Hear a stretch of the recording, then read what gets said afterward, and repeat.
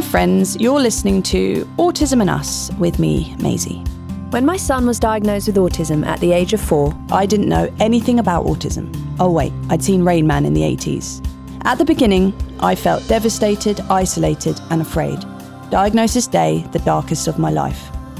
It wasn't the masses of written information I was given that helped me. It was sharing stories with other Spectrum parents I met along the way, giving me tips and advice, and most importantly, made me feel like I'm not alone. I am no expert and don't claim to be. I'm a parent at the start of my journey. Each episode, I will be talking to a parent or a close family member of someone with autism, and they will share their story from the early years to diagnosis to present day. Welcome to Autism and Us. Today I'm speaking to Lucy about her 24-year-old son, Oscar. Oscar was diagnosed with autism as a young child. I met Lucy through the charity Ambitious About Autism, who are a partner of this podcast, and a charity to which both Lucy and her husband Simon are very much involved in. Lucy is a huge inspiration to me, such a wonderfully strong and engaging woman who talks to me openly about Oscar, who alongside his autism diagnosis also has a diagnosis of epilepsy. Charlie and Oscar present very similarly to each other, so it was important for me to listen to Lucy's story so far. Just to add, I have met and spent time with Oscar, and he is gorgeous. Hello, Lucy. Hi. Welcome to the podcast. Thank you. I always begin these interviews with, I'd love to hear about you before you had your son, Oscar. Right. So a little bit of this is your life, where you were born and where you grew up and how you met your husband, Simon. Okay. It's so far in the past that I can hardly remember, but I was born in Richmond, grew up in Putney with 3 siblings and my parents. Went to school in London. At the time, felt like a fairly regular childhood. Between school and university, I volunteered at a school for, well, at the time it was called a school for disabled children, right. Which was run by a friend of my mother's. And that was my first introduction to autism. So I kind of felt like I'd set myself up for this. It was interesting, actually, looking back on it. There were obviously a number of children who were autistic, but there was only one girl who had a diagnosis. And at the time, I was only 19, we were just told not to go near her because she didn't like people. And I remember thinking, I don't believe this. I don't think this is right. But, I was only 19, so I wasn't going to force my And you still remember her quite clearly? I remember her very clearly. And then there were a number of other children who would suddenly have meltdowns and start flinging things around, and we'd all just run out of the room and then come back in when they'd stopped. And it was actually a very nice school, and people were very kind and interested, but there was no sort of level of specialist training. So it was everyone, and kind of grouped together. There was no one-to-one, so, there was quite a lot of milling around. But I find it fascinating that you had that experience, and then maybe you'd not forgotten about it, but, then you'd moved on to uni, and that was then. And... Yeah, but actually, my parents had maybe 3 sets of friends with disabled children, and very unusually, my parents were always very happy for them to come to our house. So we grew up with disabled children at our home, being expected to be kind and interested and helpful. So there was a sort of culture of that. That's interesting because I grew up next to a family who had a boy with Down syndrome, and he still lives next to my parents. Right. And he's about 38 now. And I remember my mum saying, you have to be kind. Yeah. You have to, and we always used to play with him, and I used to love him so sweet. So did we. I mean, it was just the way it was. So that was great. Went off to university. Which uni did you go to? I went to Edinburgh. Okay. Spent a year in the south of France because I was doing French, and that's where I met Simon. South of France. He was in, yes, that was rather nice. Romantic. He was in Sussex. We went to spend a year in Aix-en-Provence, so that was a very lovely place to meet about 30 billion years ago. We then went to our respective universities to do our 4th year, and then I think he moved in. We both lived with my mother in Putney. Okay. Then I went off travelling for a bit, leaving Simon with my mother. By the time I got back, my grandmother had moved in and Simon was looking a bit ashen. So we moved out very quickly. He'd had enough. Then I went to work in publishing for Penguin Books. Oh, really? And got pregnant with Oscar quite quickly. So Oscar's your first? Yeah. I think I was 28. I had planned to have 4 children and take 10 years off work. Good. And then go planning. back. That was my plan. That didn't really work. Had Oscar, went back after a year. And how was the pregnancy? Was it all? Oh, the pregnancy was absolutely fine. Yeah. The birth was appalling. Appalling midwife who was part of my team at the Chelsea and Westminster. I was born there. Oh, were you? Well, she was a nightmare.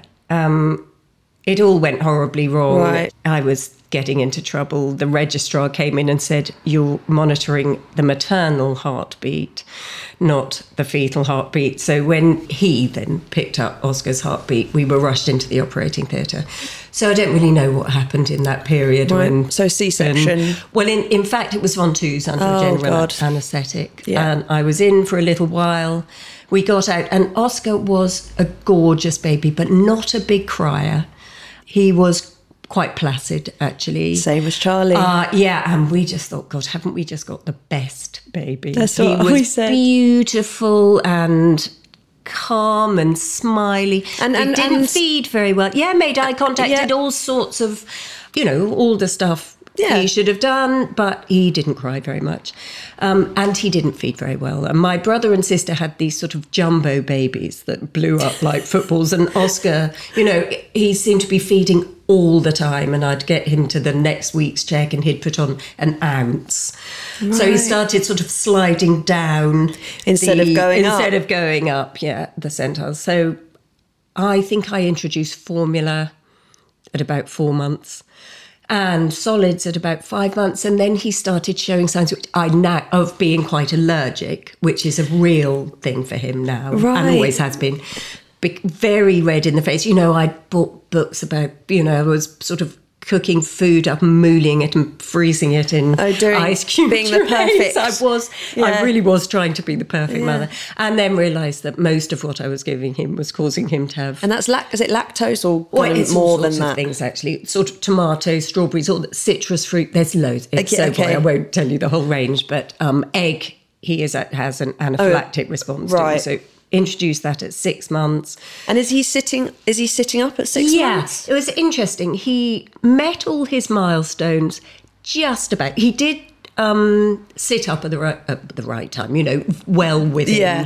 He crawled on the far end of crawling. He walked at around 14 months. So really wasn't bad. And everything happy, was fine. smiley baby. He was gorgeous. He was absolutely gorgeous, but he was sort of receiving rather than he was very happy to have me around, and if you showed him books, very happy to look at them, but he didn't ask for stuff, and he didn't particularly seem to want anything, and he didn't ever come and show me anything, so we were sort of coexisting very happily. Yes, because the same with Charlie, so he was very happy for me to make him laugh or tickle him. Yeah. That's it. And singing songs, which he loved. And he loved them, so laughing.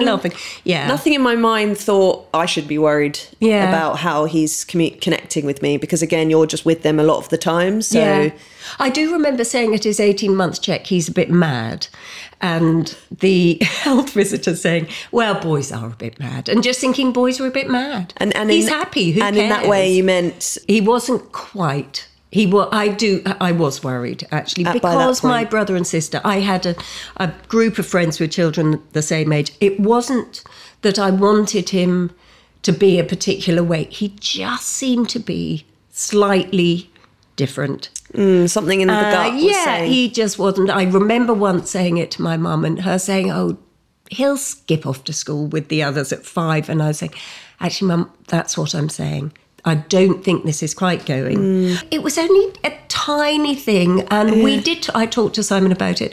We just thought, so he might not be the sharpest tool in the box. We don't care. Yeah, he's happy and gorgeous, and we love him. So, or that he's developing in just a different way, or a bit more slowly. Yes, exactly. Because I remember Charlie went to this childminders, and he wouldn't play. They said that he was quite happy to play by himself, and obviously I said, oh yeah, he loves to play by himself. Yeah. But what, transpired was that he really would kind of avoid. Yeah. It wasn't that he was just playing happily by himself. No, it's that he was trying to get away. He was taking himself away. Yeah, and I remember they said to me, something's not quite right with him. Right. And they didn't ever say that word, the A word. But I just found it I was quite offended, and I was like, oh, he's perfect. Yeah, yeah. Well, I went back to work, and then at about 18 months, I think that I was going to leave anyway, because I was already pregnant with Connie. With my second child. There's only 20 months between them. The childminder said when we go somewhere to a playground or to drop in or whatever, he doesn't get out of the pushchair. And I remember thinking, well, actually, yeah, exactly. You're making a big... It was like somebody had stabbed me in the heart. I just thought, what? So I thought, right, I'm going to give up work. You can't pass that on as just... No, I'm going to and see what's going on. And Connie was born when Oscar was 20 months. He didn't notice her, really, which was odd again. But, hey... he's still gorgeous, and we still love him. Yeah. And then about 3 weeks after Connie was born, Oscar got chicken pox and a horrid high temperature. And it was like somebody just turned the lights down. And then slowly, he lost all the skills he'd built up. He started turning his face away if I talked to him, and just becoming more and more hyperactive. So that within... It's a bit vague, but maybe within 3 or 4 months of Connie being born, he just was like a whirling dervish. He was just racing around. We couldn't interest him in anything. We couldn't engage him in anything. So then there was a question mark over whether he was deaf. We got a referral to an audiologist. Right. And I took him to Central Middlesex, and this brilliant woman obviously recognised that he was on the spectrum, and she told me very kindly, which was... How did she... Well, I'm not sure whether she said autism. I think she said, I think it's something else, and I think it's developmental. And actually, because I knew a bit about autism, I had seen Oscar jumping up and down in front of the television. I was aware that he wasn't aware of me. He didn't make eye contact. I had already thought, this looks like autism. In the recesses of the your... darkest, yeah, but I wouldn't say it. It was just there. But he was very different on different days, Oscar. He had really good days and really days when he was very shut down. Yeah. Anyway, this woman, she arranged, the audiologist, so this was at about before 2.5, she arranged for him to see a psychologist. But people didn't know about autism. His GP didn't know anything about it. We were really struggling at this point. The only reference we had was in our Encyclopedia Britannica that just described autism in totally catastrophic terms. There's nothing you can do about it. No cure. No cure.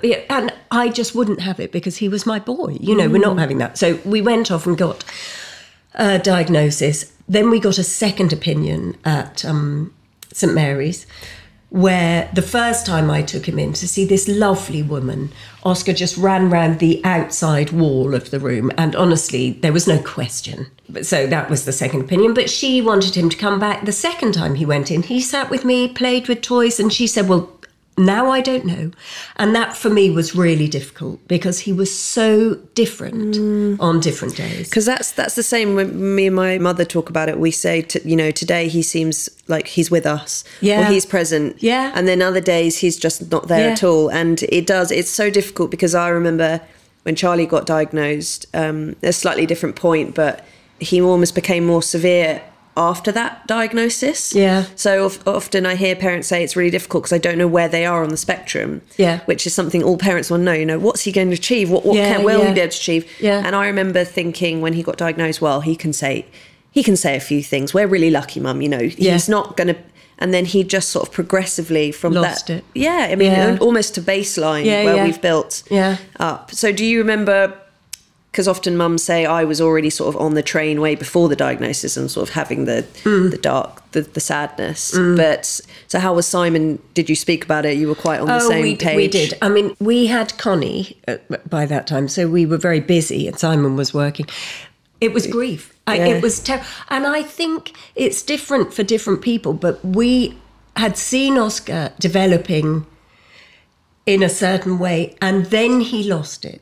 So we felt like we'd lost the boy we thought we had. Yeah, I mean, it was terrible times. But we very quickly, actually, we had local authority speech and language people round. We had psychologists round. We had, I was given things to do with him, particularly by the speech and language therapist. I just couldn't get anywhere. I had worked with children by this time. I'd actually worked with special needs children. I was very, very determined to do everything I could to help Oscar. But the very nice speech and language person would say, don't play for too long, try 10 minutes. I'd set something up, and sit Oscar down. 10 seconds was like a lifetime. He couldn't engage with it. And I recognised that whatever I was doing wasn't reaching him. I just couldn't reach him. And then totally, obviously, coincidentally, my mother-in-law met somebody on a train who mentioned Peach, which was an American charity that helped parents set up ABA programmes in their homes. And she told me about it and I contacted them and they sent me some information.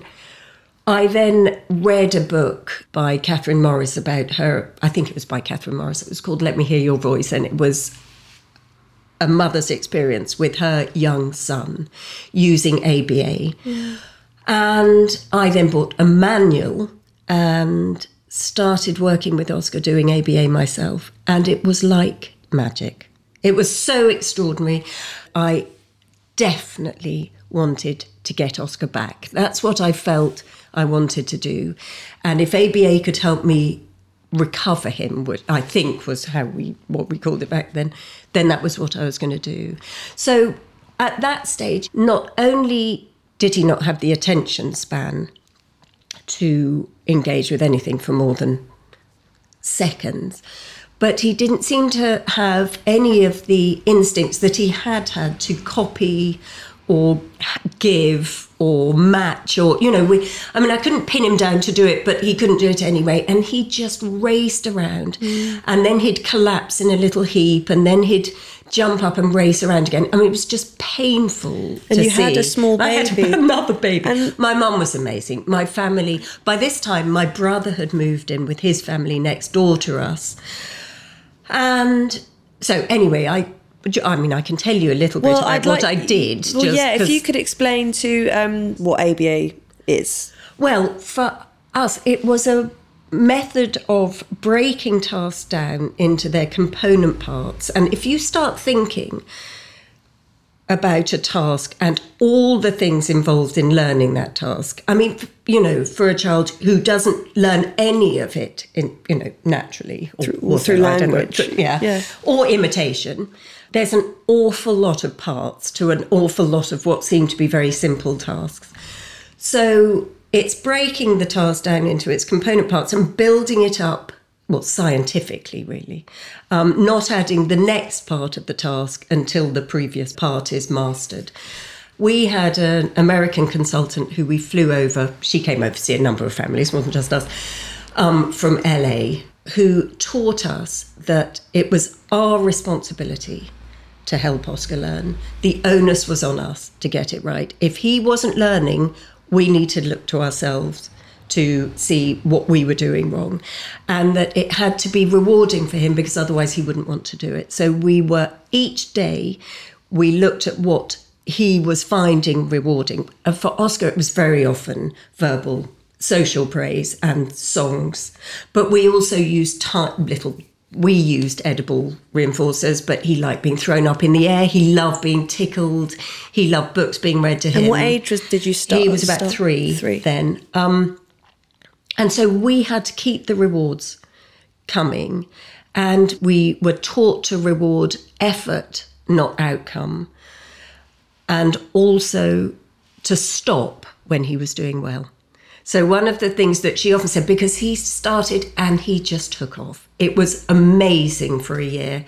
But, this was a little boy who couldn't do anything except run around. Within about 6 months, you would ask him to go and find something from a pile of toys at the end of the room. He'd go off, select from a pile, bring it back, and then get a reward. And he loved it. It was like, we've got video footage of it. It felt like he was coming back and he was having a lovely time. And that was so important for me. There was no way anybody was going to mistreat my child or, that was all we wanted. I know what you mean. So if Charlie does something well, I think we all have the tendency to push to do it again because you're getting something from it. And you're getting something from it. Yeah, and I've noticed that. I tried that a couple of times and I don't do it anymore because he would get upset. Yeah. The consultant used to come and say, the only criticism I have is that you're keeping this going too long. At each table sitting, you should have stopped a minute ago, or, you must not keep him working. And we learnt that quickly. And, it was just wonderful. And we just saw him blossoming. But about not quite a year and a half later, he got flu or something with a high temperature again, started to lose the skills again. Do you think that's because I've heard a few parents, actually some on the podcast, say that a big illness seems to have some sort of regressive effect, but I don't know whether that's actually based in... I'm sure with Oscar it was true. I think an assault on his immune system around 2 when he got chickenpox was a real problem. And then again, anyway, he lost all the skills again, which was very painful. And since when we haven't got anywhere near that. We're nowhere near that now. And we very quickly stopped thinking in terms of recovery and just thought the ABA framework has allowed Oscar to understand the value of social relationships. So on a good day, we don't need it. Oscar will just be having a lovely time, but he is anaphylactic, epileptic, and he has chronic gut problems. So he often has difficult days. And it's a framework that helps keep his world. We've just transitioned him to a new provision, so keeps it familiar and consistent. And within the ABA framework, the tutors can teach him anything he can learn and help him because he trusts his tutors. And in the new provision, the tutors have also been trained up. He'll try he'll go to new places, because he trusts the people around him. It's been the best thing we've done. That and his diet, which was, I was saying earlier how variable he was when he was a little boy. The one thing I could think of that changed in his life was what he ate. And so I spoke to the ADHD Society at huge length, took out foods that were highly allergenic, and then with a nutritionist put together a diet. And we've kept him on it all the time with a few treaty things that I've put in because I think it's important. But that has really helped as well. And is that no gluten? It's no gluten, no casein. We had him tested for that. We do have allergy tests done occasionally. The last lot were about 2 years ago and he's still very allergic. So it is... It seems to be quite a common... Yeah, I think it is. Stomach problems, allergies, epilepsy. Yeah, Charlie has ADHD. Yeah. He's been diagnosed with ADHD for about 3 months now. Right. But that's something that creeped in for me. So it was hard to know what was ADHD and what was autism. I wasn't quite sure where one began or one met. And he's just... and that was he ran around. It was the running around, the non-stopping running around that kind of was, because he never used to do that before. And so doing that a lot more. But yeah, he's also, which I've heard is quite common, does lose skills still. Yeah. That he's mastered, and then, which I think is cruel, and it's... Yes, so do I. Yeah, so do I. I think one of the lovely things about ABA is that because you are looking at tasks and you're actually seeing them in a different way and the complexity of certain tasks, you start to value tiny steps in the right, progress in a different way. And you look at small steps and you celebrate those. That's interesting. You don't suddenly think, oh, he can talk, or he can... You don't ever... I don't know what to expect, but you don't think in those terms. You think Oscar's learned to take his plate to the sink, and he loves doing that. That's what I find, in some ways he's performing. It doesn't really matter, but, if he were to be assessed, I should think he's around 2 years in some ways. But he has developed a desire to be involved in his world. And in some ways, it seems to me he wants to be quite useful. And there was a time when I never thought he'd have a job. But I now think if we can create a situation where with support, he can do something, we should definitely do it, because he enjoys taking part and feeling useful. And that's quite a sophisticated feeling, it seems to me. So he just is Oscar. No, he's Oscar. I don't think in terms of what He'll age do is he this, functioning at, what will he do. All we want to do is make his life as enjoyable and rewarding as possible. And because the framework is so clear, on a good day you can go, sailing with him, but on a bad day you can come back, you can stay within the framework, and he knows, he understands it. It gives him something to hold on to as well. If he's having a difficult day, when he is building up to a seizure, you can tell from the way he looks that a seizure's coming. His hands are very cold, obviously not how he looks, but his eyes are smaller and slightly less clear. His lips are thinner, and you can see that he's confused.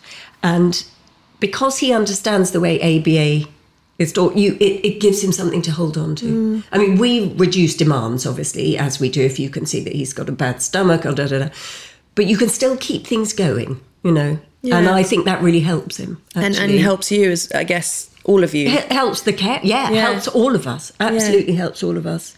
So I'd like to go back to when he was about 5 or 6. Yeah.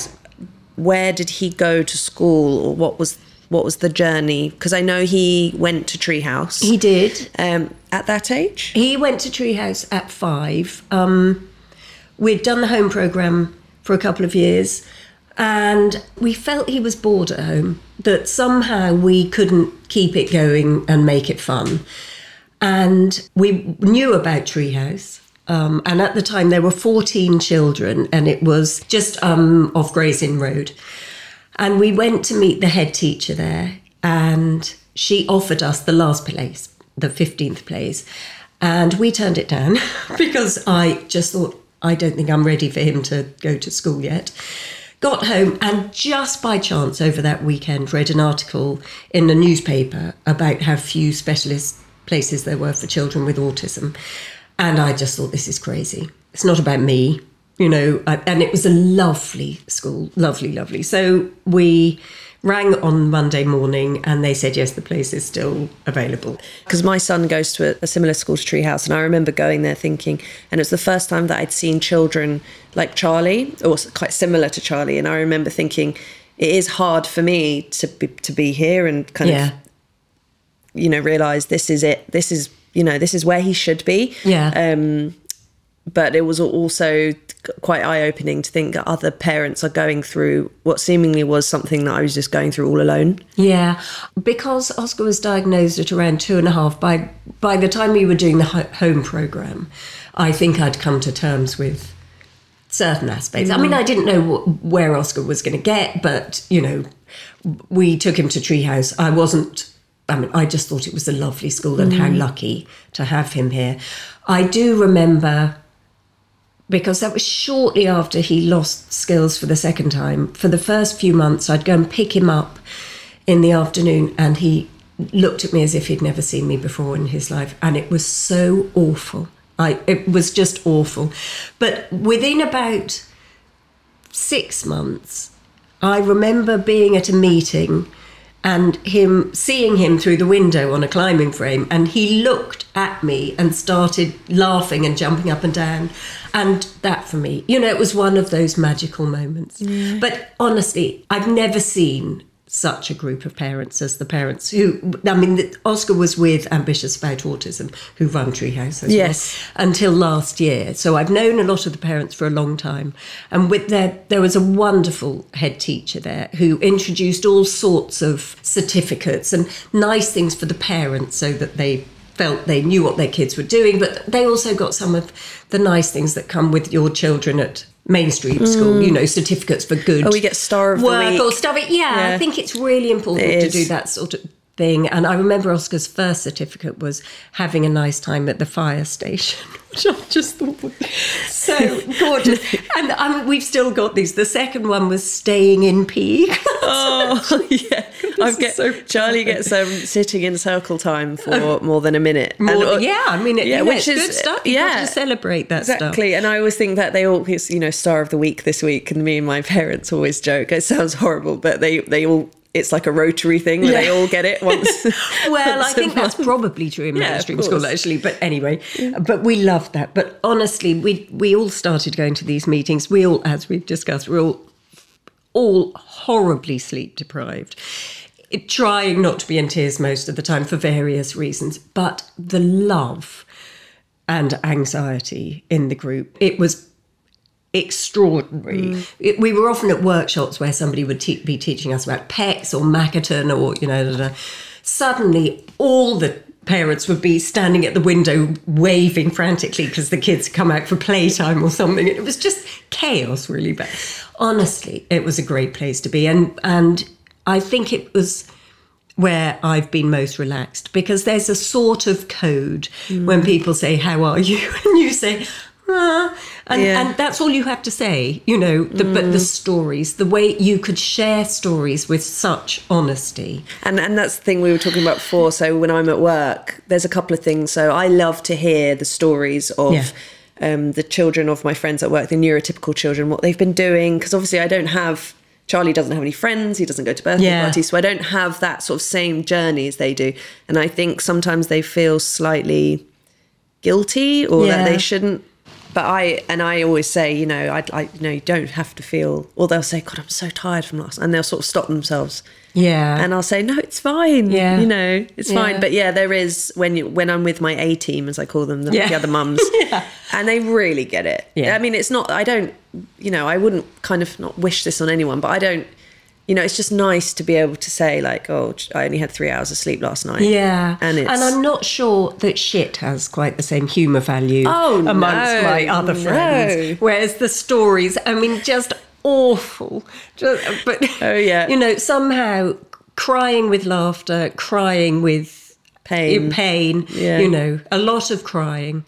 But I was bouncing on the trampoline with Charlie the other day, and for about an hour, and he just had a big poo just in his lodged in his trousers. Yeah. It was kind of just in his sock. Yeah, he didn't care. Yeah, I mean, one of the things Oscar's always done is pull his nappy apart, which is just, I mean, I don't know, that wet nappy, very hard to get it. Very strong. Oh, it's disgusting stuff. And I remember taking him to get some shoes and suddenly realising that he'd obviously pulled his nappy apart and it was all over the floor in the shoe shop. And the woman was saying, what is this? I said, no idea. And she went in to get his shoes and I was just picking it up and shoving it in my handbag. This urine sodden stuff. It's so disgusting, ignoring the fact that Oscar's trousers were soaking. I'll just buy those shoes, that's fine. But they don't fit him, I don't care. She'll grow into them. Shoe shops are the best. I was in office the other day and I turned around and Charlie just had a flip-flop in his mouth and he was walking around and the woman went, and I went, I don't want this, and just gave it to her. They're broken. It just had teeth marks in it. It's like, cheers, Charlie. Oh, no.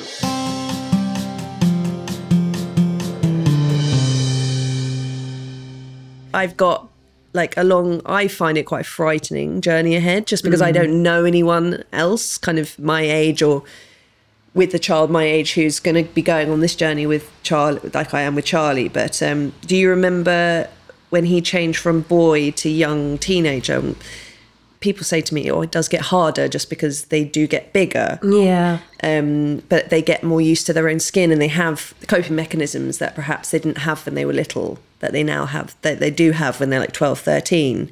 And has he always been loving? Did it get more? Or as he got bigger, did you get more help? Kind of how did it change? Okay. Yeah, that's very interesting. He was at Treehouse until he was 19. Okay. And then at Ambitious College until last year, so until he was 23. So for me, that was like a miracle. I knew he was in the best place. There was a really fantastic communication between the school and college and home. Right. A real understanding and a real respect, which I think can be sadly lacking. And I think for parents, that can be it is very stressful. But they were so brilliant. They understood everything. We sort of ended up with a code. And I always knew that they were looking after him and doing the best thing, that they would challenge him appropriately and just look after him if he was having a difficult day. Not just look after him, but, he loved going. But did he change? And puberty, did that kind of, because I know it's a different... I don't remember that being particularly difficult. It was just more of the same, really. The thing that you've mentioned that was more difficult was him getting bigger. So by about 19, I think, but possibly 20, I stopped taking him out on my own. I'll take him out in the car on my own, but I just can't manage him. If he pulls away from me, he's a bolter. So if he runs away, I can't keep up with him anymore, and I can't keep him safe. And at the point where I thought I couldn't stop him running into the road, and it might have been earlier than that, actually. It might have been more like 17. So that was that was sad for me, actually, because he's strangely good company, even though he's non-verbal and his understanding is low. He's got a lovely personality, and he's strangely communicative. He's got very expressive eyebrows, which make me die laughing. He's very funny, he loves having a laugh, but he does run away. And I just thought, if I can't keep him safe, I can't take him out on my own. And by about 18, it was written into all of his care plans that he needed 2-to-1, and he really does. So that was a real change, and it meant that we then stopped taking him to certain places. It's very difficult. There is a tension between what your other two kids want to do. I want to ask you about, but we pretty much tailored it to Oscar's needs, and at about 19. Having had a really excellent social worker for a few years, when he transitioned from children's services into the transition part of the team, she organised for his care, our support to be significantly increased. So he had quite a lot of support at home. I started having night support because until that time we'd actually slept in the same bed. Right, so he's always had... his terrible nights. Yeah, and is still... bad sleeper. Yeah. So then I started not being awake all night. That made life much better with the other two, as you can imagine. But we got a lot more support. So then Oscar could go out with carers, and we could then take the other two away for a few days, which we'd never done without Oscar. So I always felt that holidays was a bit of a misnomer with, in our... Tell me about it. It's just worse than being at home, Yeah. But we've tended to go on holiday with my family, who are superb, and get stuck in. But then we could start paying attention to the other two and knowing that Oscar was having a lovely time with his carers. And something recently that's happened, which I love, the fact what this has done for him is start to develop a world that's separate to us. He lives with us, as you know, but he has relationships that are completely independent. Within the last year or so, we realised that he needed his own space a bit more. So we're very careful that because he needs to be looked after all the time, but he must have his own space and it must be as unobtrusive as possible. So we taught him, he was pushing people away a bit to tap on their shoulder, which means, could you give me a bit of space? Which he does occasionally with them. But with me, I'll go into the into his rooms and be trying to have a conversation with the carers, he'll just come over and tap me on the shoulder and just whisper, "Could you sod off?" So I just have to leave the room. Yeah. But that is exactly what I want. I mean, that's what we all want, isn't it? For our children as they grow up, to have relationships and a life that's independent. So he's very much under my beady eye, but I am asked to leave by him quite a lot of the time, which is great. So can he feed himself? Yes, he feeds himself with a spoon. Right, with a spoon, yeah. Somebody is there with him. I'm very often eating with him because I think eating is a nice social thing, but it's really somebody sitting there making sure he doesn't overfill his mouth, which he does because of his stomach. You really want him to chew his food, so try not to get involved, but just help, just keeping an eye on making sure that he doesn't shove it in and swallow it down without. I've never seen as many sausages going to one person's mouth as Charlie, and his eyes stop watering, and then he'll go gagging, and I'll be like, "I know, too much in there." Yeah, I know, it's that awful, and then sort of choking a bit, and like. Yeah, maybe don't put the next mouthful in, So everything and self-care, self-care. He needs help with everything. He wears nappies, so he. Is he aware? I think Charlie, I don't think he quite likes the nappies, but he sometimes runs away, or he won't put his foot in when I'm trying. Right. He doesn't want to put it on. Maybe it's uncomfortable, but. I sometimes wonder, do you know that you're potentially shouldn't be wearing these? Or well, that would be amazing if he, that's maybe it's just a sensory thing. With Oscar, he finds being taken to the loo very boring, but I sympathise with that, so we try and make that quite interesting as well. Yeah. No, he doesn't seem to mind wearing a nappy. We're very lucky in that he doesn't seem to have too many sensory. He doesn't mind what clothes you put on him. What does he like then? Because we spoke about he likes straws like Charlie. No, he doesn't like straws. He likes he did used to. He doesn't anymore. I bought him those glasses straws, where you suck it. I thought he'd love those. No, he didn't like those at all. I thought they were hilarious, but he thought they were really boring. But come on, they're not real glasses. They're not proper don't glasses. Be silly. He likes his sensory thing. So having said he's not is tapping a car against a hard surface. He's got a huge range of toy cars. He selects them very carefully. He hates certain cars, doesn't like a new car, likes an old bashed up car with two wheels, bangs it against the window, and it's a real indication of how he's feeling, how hard he's banging.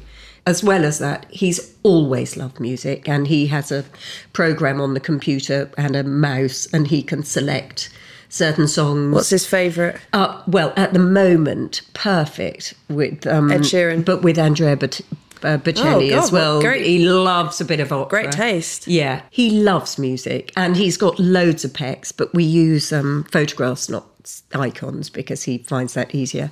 So he'll select books and children's books. He loves rhyme. He loves being spoken to. Some of his carers are not English speaking. Well, they're English speaking, but their first language is Spanish or French, and we've got puppets for him, and they do some puppet shows in different languages. He just thinks they're hilarious, and they're brilliant. They are absolutely brilliant. Is he quite cuddly in his with his own he is. On his own terms? Well, he'll tolerate the carers. I think they're probably quite tactile. If he's having a difficult day, I ask them to put sort of heavy hands on him just to help bring him down. You can see the energy just spurting out of the top of his head just to help him. I put my arms around him a lot, which he tolerates. And if he's having a difficult day with the seizure thing, he'll put his arms around me, which is quite interesting. Yeah, if he's not feeling very well, he'll come and put his arms around me.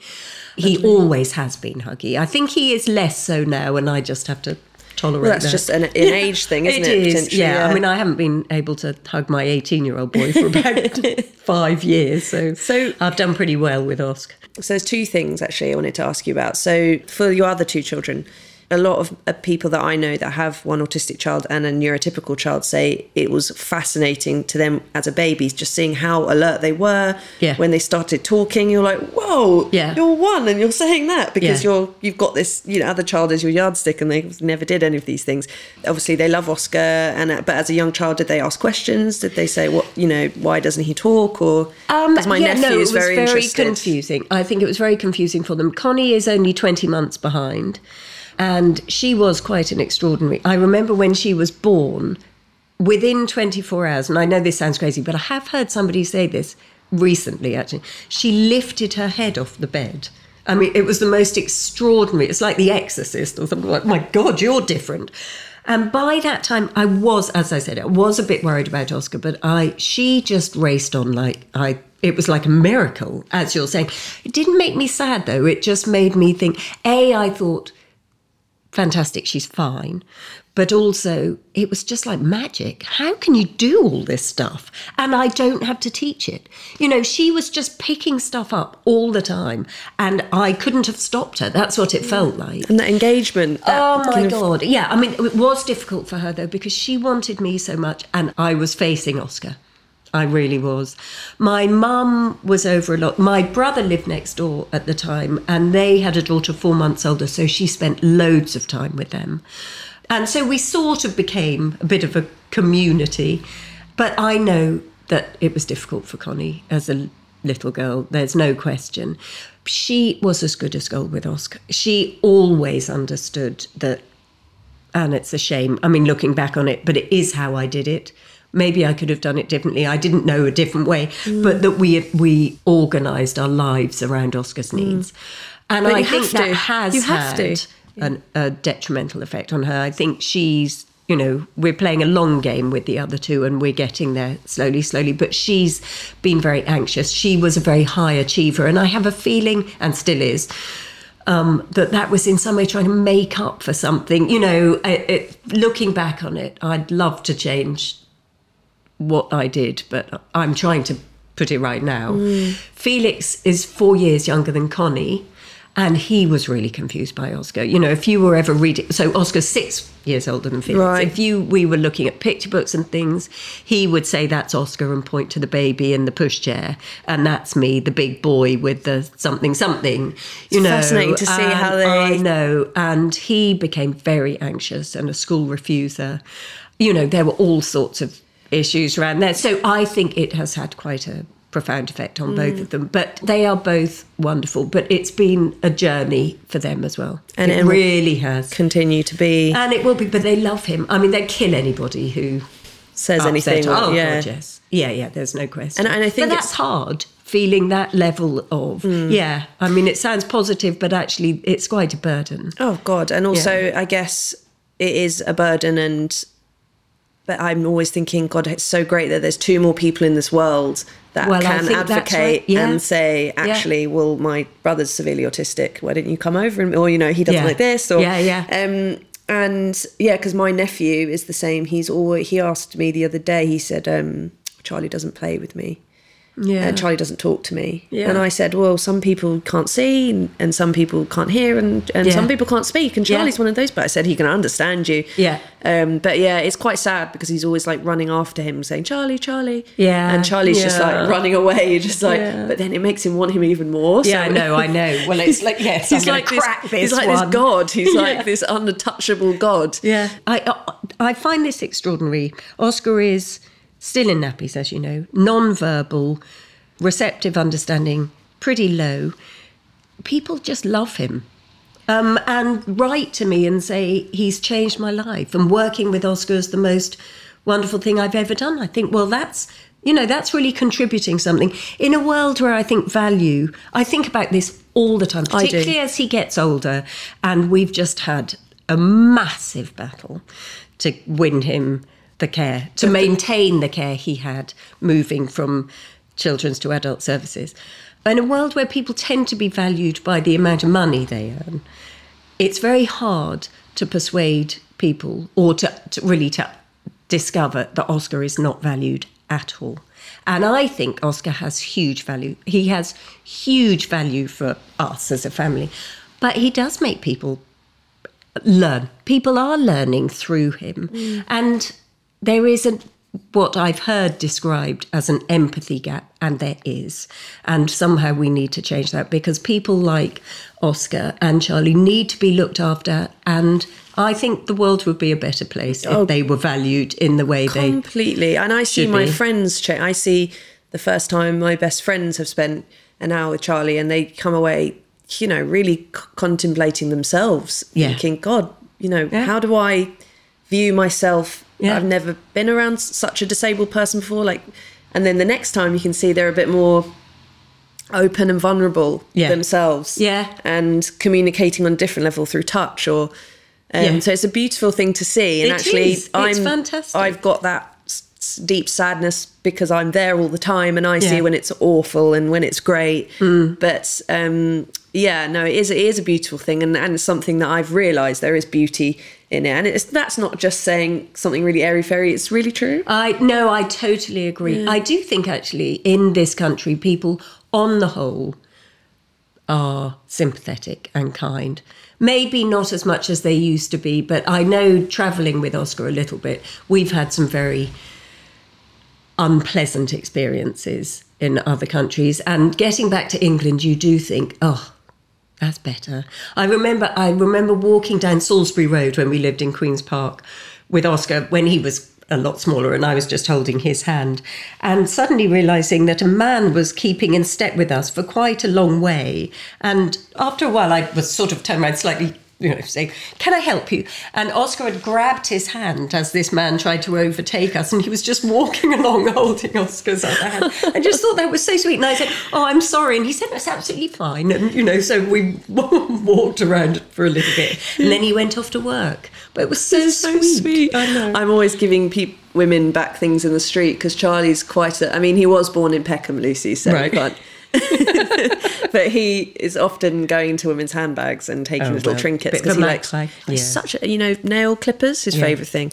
Not so good when he tries to put them in his mouth, but no, he's always, and I'm always handing back the saying, I'm so sorry. And they often laugh and say, God, that's so cute. And then they're quite perplexed as well because he's, as I'm sure Oscar was and is, such a beautiful child and seemingly quite... And there's no obvious physical disability, so on a glance, it's sort of like, why is your child taking stuff out of my handbag? And I always say, I'm sorry, he's autistic, he doesn't realise, and they're like, oh, it's fine. Yeah.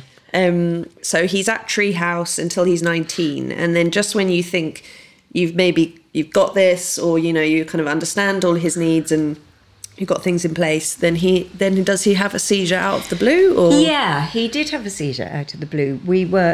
Can you remember? I think it was actually the summer he left Treehouse and was starting at the new college. So unfortunately then with a whole new group of people looking after him, but fantastic as it turned out. So that was So what happened? We went on holiday to Devon, took Felix and a friend and my older sister, who has been superb throughout this. In fact, gave up being a lawyer and trained in ABA and ran a programme in Cornwall, where she lives. Wow, but she shout out. met her, she's just brilliant. Met us in Devon for a week, and Oscar was not on good form. He was not having a nice time, and we didn't know what was going on. And as usual, Oscar and I had got the master bedroom with the ensuite bathroom and everybody else was in bunk beds somewhere. And he got up at 6 a.m, having been awake quite a lot in the night, but that was not unusual. And I got a DVD, we always had a portable DVD player, and put it on quietly between us. And then people know what a seizure sounds like. I became aware that something was going on. And I realised he was having a seizure. Oh, it's been so scary. It was terrible, actually. Yeah. Did it last? It lasted. It was a tonic-clonic seizure. It lasted a couple of minutes. It just seemed like such a horrible assault. It's interesting. The mothers I know whose children have got epilepsy, it's something they can't come to terms with. When they still see their children having seizures. Did you think horrible. He was... I thought it was a seizure. I had seen seizures before, but I did not think Oscar was going to develop epilepsy at 20. We were dealing with the anaphylaxis and his stomach problems, which really caused problems. But anyway, we hadn't seen this coming. We went to Barnstaple Hospital. We carried him into a room. Lovely doctor came to see him, tested his blood pH levels and said, yes, it was a seizure. Was absolutely adamant that Oscar would have had more seizures previously, and I know he hadn't because we're always with Oscar. But anyway, I hoped that I could deal with it without medication, because we tried to keep Oscar, because of all his allergies and his stomach, off medication as much as possible. But it became clear over the next couple of months, really. I wasn't going to make him suffer. He had a couple more seizures that we couldn't do that. So, at the same time of day, or early morning. Yeah. Right. Anyway, we were put in touch with a fantastic neurologist who also knows about autism. He paid quite a high price on the medication. Initially, he put on a couple of stone. We had to put him in bed at about 5 o'clock. It made him so exhausted and sort of generally sluggish. And he's now on a dose it's not very high. It really has taken all the drama out of the seizures, which now last maybe 45 seconds, and they happen only once every 2 or 3 months. But if we kept on putting up the medication, he was going to suffer. You know, it was a balance getting the medication right. But that was, I thought, well, at least with epilepsy, they'll know about it. In fact, nobody knows why it happens. They know it's a seizure that originates in the brain. This is what I gathered. The medication is trial and error. It can cause terrible allergic reactions. So again, I was observing and trying to make decisions about Oscar's medication that was entirely down to observation, because he can't tell us anything at all, which is where having carers that know him well, and his home team knew him well, and understand that they can't be all over him. They have to be watching, but not making him feel he's being scrutinised. It was just, they were fantastic. Is it common? So supportive. Within the autistic cohort, it's much more common, epilepsy, than not. And I went to, we support a charity called Autistica. We went to in fact, it was a meal the other day we were invited to, where I happened to be sitting next to the main speaker, who I didn't realise was the main speaker. So I was sort of boring him to death. Chatting away.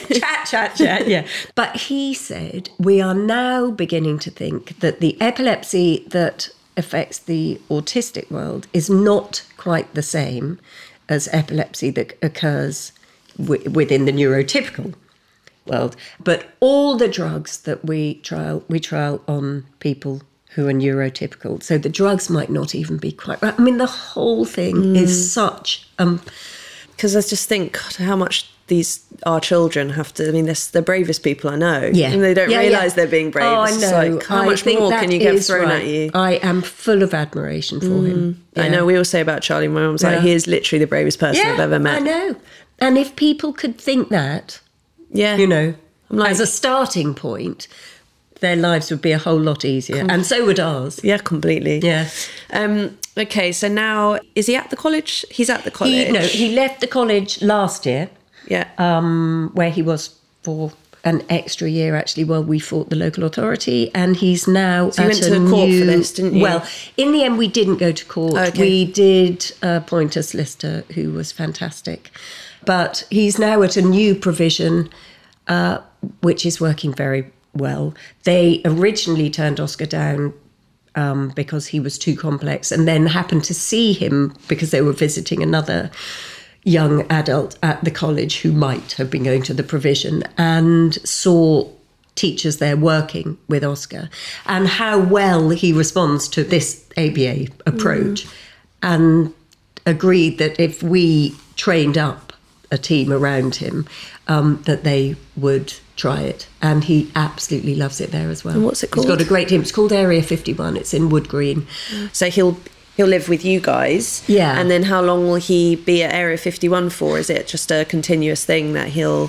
Well, I can't quite bear to ask that question, No, actually. no. But I really think to have some sort of job would really benefit him. And we're also conscious that we won't be here forever, and we have to have set something up for the long term.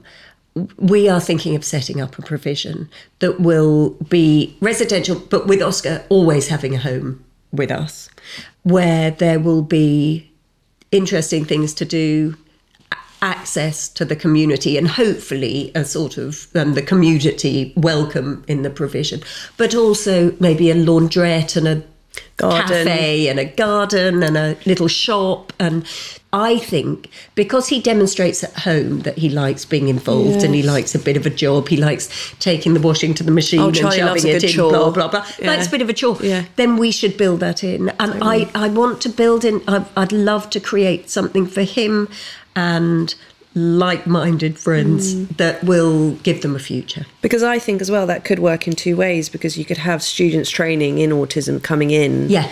And then you're both it can all provide getting all something. sorts of things to all sorts of people. Exactly. Well, I'd love to help in any way we would I can. absolutely love it. The more the merrier. I mean, if we came up with a formula that could then be repeated, that would be fantastic. It could be that training. It could be... Yeah.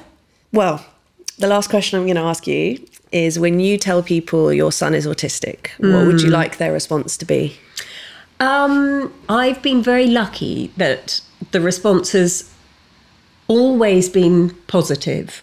What I'd most like is for people to be interested and sympathetic to Oscar, not me.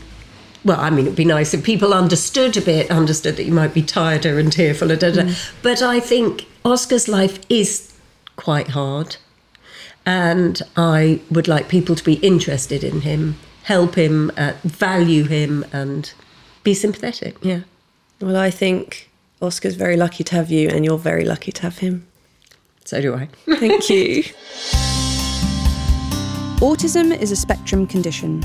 All autistic people share certain difficulties, but being autistic will affect them in different ways. Some autistic people also have learning disabilities, mental health issues, or other conditions, meaning people need different levels of support. All people on the autism spectrum learn and develop. With the right sort of support, all can be helped to live a more fulfilling life of their own choosing. To learn more about autism, you can visit the National Autistic Society website on autism.org.uk. This podcast was created, written and edit produced by me, Maisie Claytor, and the music that you hear in this podcast was written and produced by Kit Milsom, who also records and edits the show. Thanks for listening. If you've enjoyed this podcast, don't forget to subscribe, maybe even write a little review and rate us.